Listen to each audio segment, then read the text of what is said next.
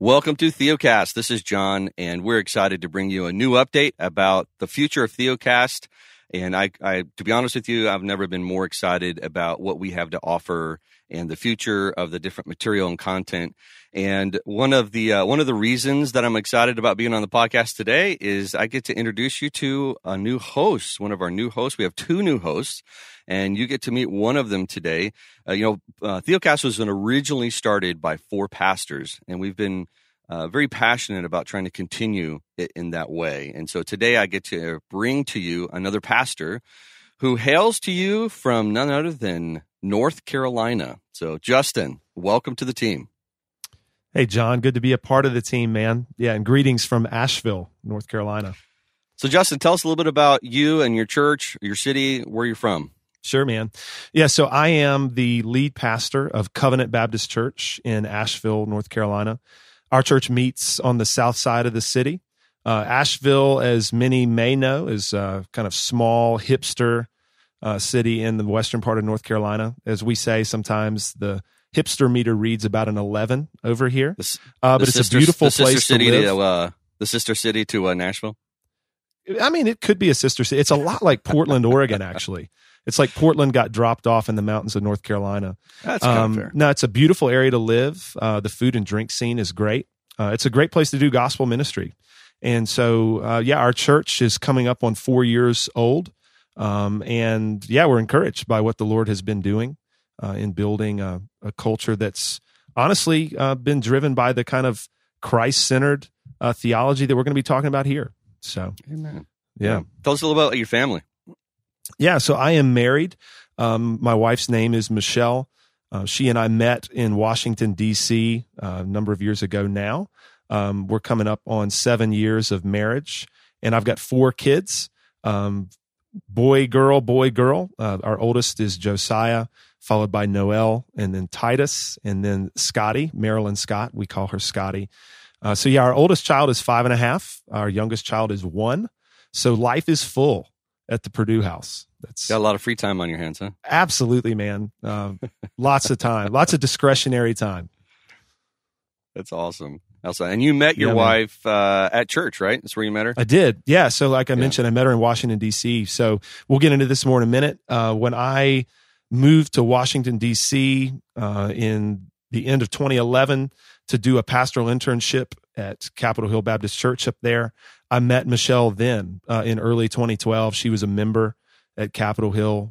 We met, started dating, and then we're married not terribly long after that. We didn't waste a lot of time. Yeah. Yeah, that's awesome. Yeah, man. So a little bit about you and just kind of your church. So your church is strategically named Covenant Baptist Church. You guys are 1689. Yeah. Yes. Yeah. Strategically named Covenant Baptist Church. Yeah. So I think for people who have eyes to see or antennas up for this kind of thing, people would understand that we are covenantal Baptists. So truth in advertising, we are a Southern Baptist church in that we are in friendly cooperation, as the language goes, with the Southern Baptist Convention. And that's another conversation maybe for another time, because people often come to our church and they're just kind of like, bro, this is an SBC church. And that's just because we do come across, we're covenantal, we're confessional, and we're Calvinistic. And so we're very much in that sense reformed. So that's kind of where we are. I can talk a little bit about the church now if you want me to, brother, just in terms of how it came about. Absolutely. When we moved to Asheville about 5 years ago, we moved to Asheville coming out of Capitol Hill Baptist Church to see a gospel preaching, kind of Christ-centered church started in the Asheville area. The reason that we even came to Asheville in the first place is just a couple of things. One, I'm a native son. I basically grew up in Asheville, spent all of my formative years here. And so I'm familiar with the area, familiar with the culture, also familiar with the church scene.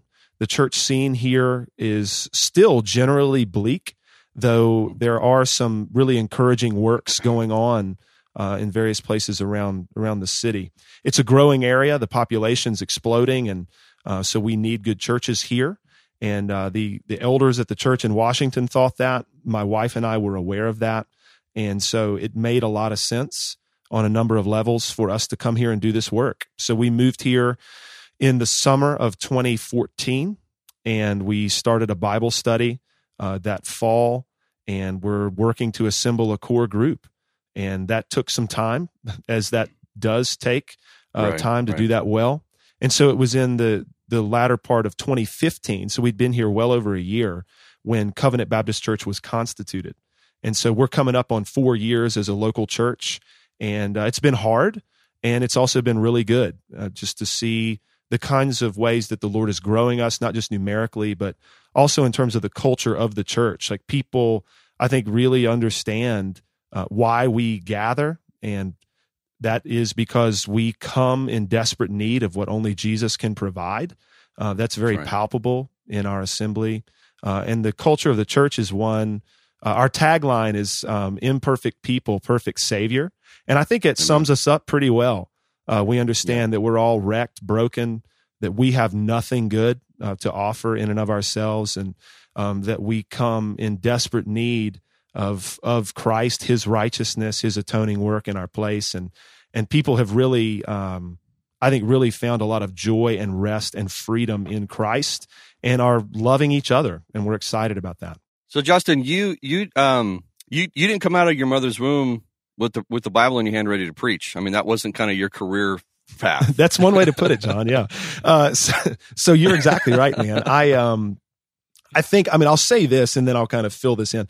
I think I've been a Christian since as young as maybe 11, 12 years old. My young life, yeah. My dad wasn't a believer when I was young. He is now, praise God. My mom, I think, meant to be. She had never been well taught. So when I grew up, I was in a not great church environment, and we'll talk more about that maybe in a minute. But yeah, my plan was never to be a pastor. I meant to be a Christian, wanted to follow Christ, but I was very interested in athletics my whole life, so that was a big thing for me. And then I certainly took school seriously. I was never one of those kids that didn't like school. I enjoyed it.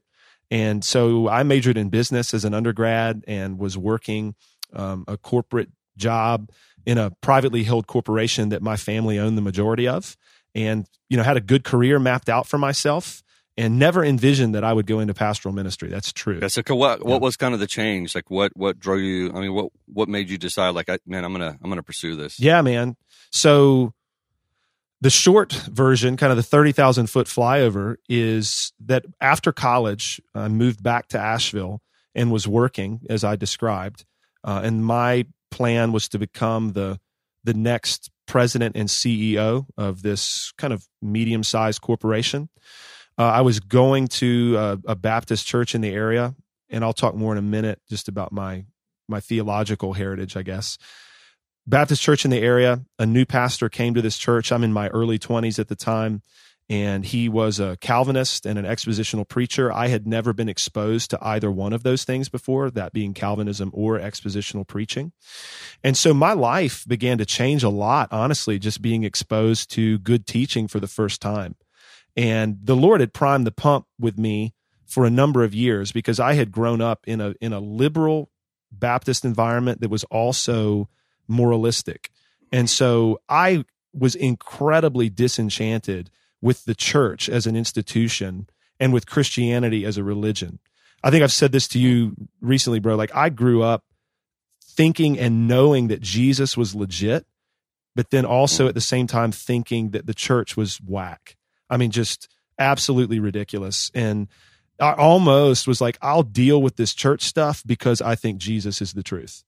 And so in my early 20s, being exposed to good teaching for the first time, it was like, man, this is like an oasis in the desert, finally something that makes some sense and resonates with me and all of that. So I'm just, reading my Bible a lot. Light bulbs are going off, and I'm being given good stuff to read by my pastor, old dead guys and some contemporary guys that were helpful. And so then as my life is changing, people are observing this, and it was, I think, observed by some that I could articulate things pretty well in group settings. And so I was given things to lead and do in the church, Sunday school classes to teach. I was given college students for the summer, things like that. And those things flourished. And so then people started to encourage me to go into ministry. And at first I was like, yeah, I don't know. I think I'm happy to just keep, earning money like a grown-up and do my job here, and then also serve in the church in any way I can.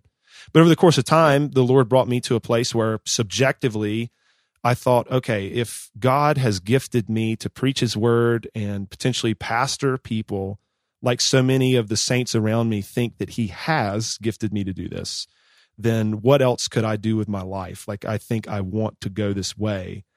And so that was the spring of 2010 was kind of a pointed time in my life where the transition, like out of business towards ministry, was like, okay, this is what's going to happen.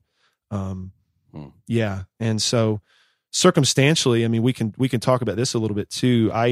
That later on that fall, made a connection that resulted in me moving to Washington at the end of 2011 to do the pastoral internship at Capitol Hill, spent some time on staff at Capitol Hill Baptist Church, and then moved from there to Asheville in the summer of 2014, like I said earlier. So that's kind of the general path. I'm sure some more of this will come out over time as we talk about various things on the podcast. Yeah. So, the reason I was really thankful you bring all this up, and of course we've had multiple conversations about this, but I think it's important for the listener to understand that you are very sympathetic to that transition of coming out of pietism and that struggle and feeling it and growing up and understanding like there's these layers that kind of have to come off. And in many ways are leading your church through that same experience. Yeah, brother, absolutely. I mean, because my journey theologically has been all over the place. I mean, because again, the church that I grew up going to, like in my middle school, high school years, was liberal theologically. It was a Baptist church, but and I didn't know any of this at the time, right? I mean, none of this was even on my radar screen as a teenager. But the church had 3 articles in its statement of faith on purpose. It's like, it's like lowest common denominator, right? Like, let's just set the bar as low as we can. And that way, pretty much anybody can be here theologically, by conviction. But then at the same time, the culture of the church was just straight up moralism.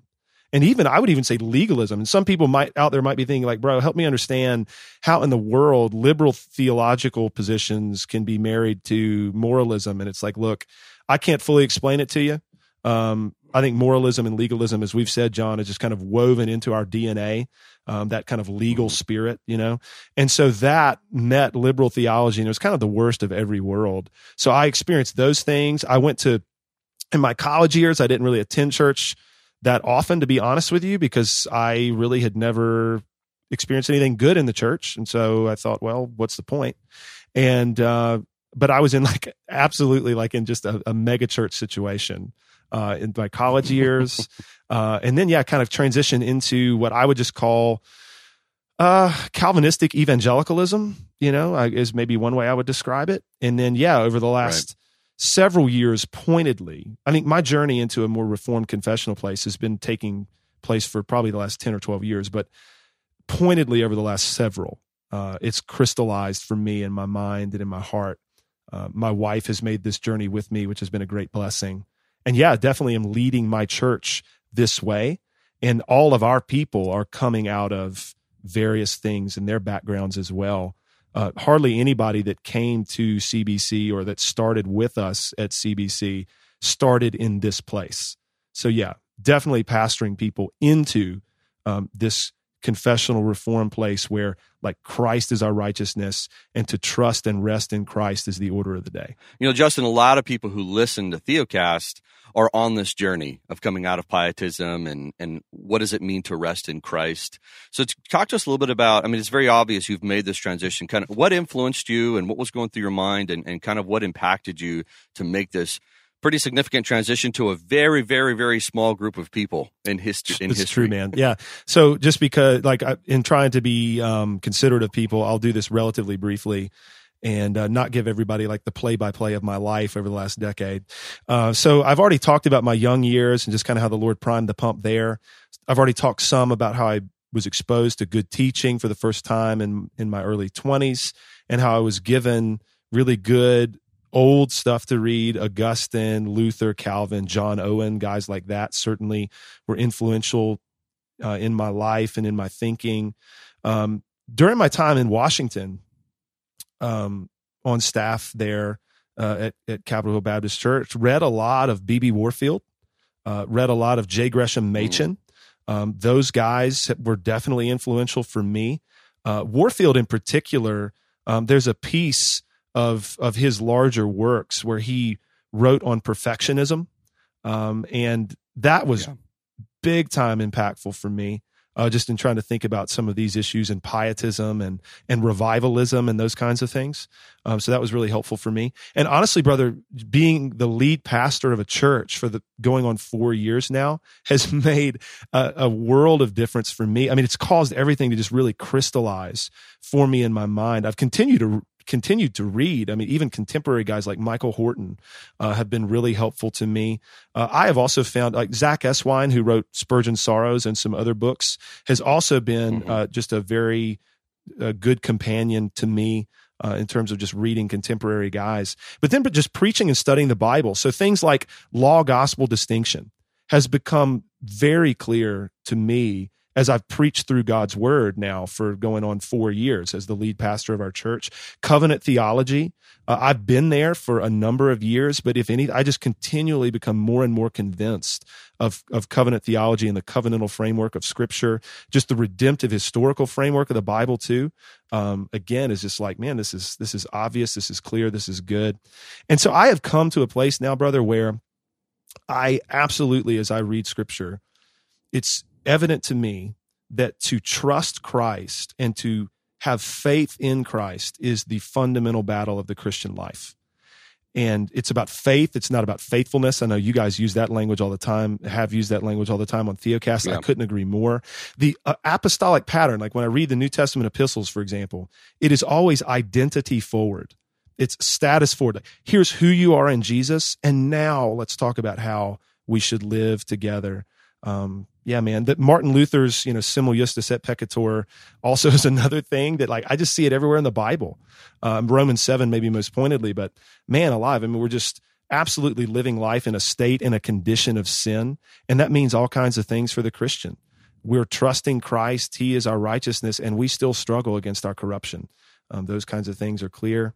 Like preaching and teaching, man, and pastoring, sanctification is a big thing, right? Like we talk about just transformation. Right. Like, what does that look like? How does that happen? And again, man, I think the Bible is just absolutely clear about the fact that the Holy Spirit of God sanctifies. You do not sanctify yourself. And so the Holy Spirit uses ordinary means to accomplish extraordinary ends. I could go on and on about this, man, but the biggest thing for me too is that in thinking about the Christian life as we live it together in the context of the local church, we don't want the cart to go before the horse. And so it's like, hey, Jesus heralding Christ, looking to Christ, resting, trusting in Him, relying upon the Holy Spirit to do His sanctifying work in us. These are the things that are going to propel us forward in the Christian life. It's not this hyper subjective, hyper introspective, like let me look in on myself all the time. It is no, I'm looking outside of myself always to Christ and His righteousness. And that is really what is driving me in the Christian life: safety and security and peace and rest and those things. So that's just where I've landed, man, and I've crystallized there. It's changed my life as a Christian. It's changed my marriage. My wife and I talk all the time about how our home and our marriage is safer than it has ever been, and we rejoice in that. There's more grace and compassion in our home, these last several years than there ever was before. I'm excited about that for my kids. And then it's changing the culture of the church I pastor. I mean, it's really been cool to see. Yeah.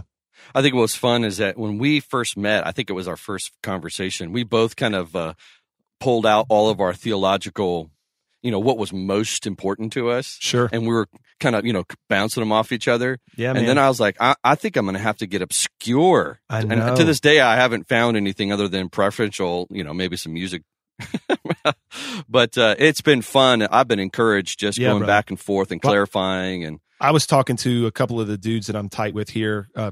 Spent some time with you recently in Nashville, and came home and kicking it with a couple of guys here from the church. And I was telling them about you, and I'm just like, yeah, man, like we really do have a hard time finding something that we disagree about theologically.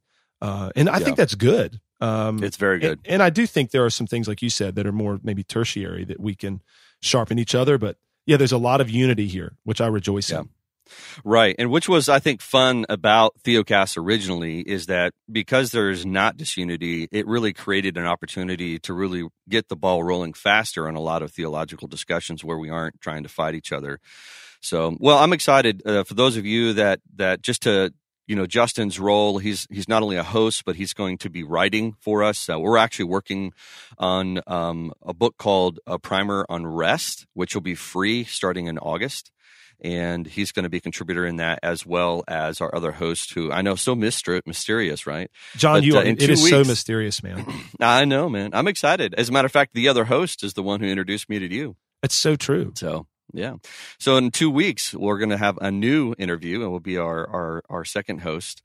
And I'm excited about bringing him on. But I'm very excited about just this conversation alone, just hearing you speak about the hope of Christ, using all the same theological stances that we have. These aren't what I love about Theocast is that these aren't catchphrases that are fun to talk about. No. This is eternity that we're speaking of, and it's something we're passionate about.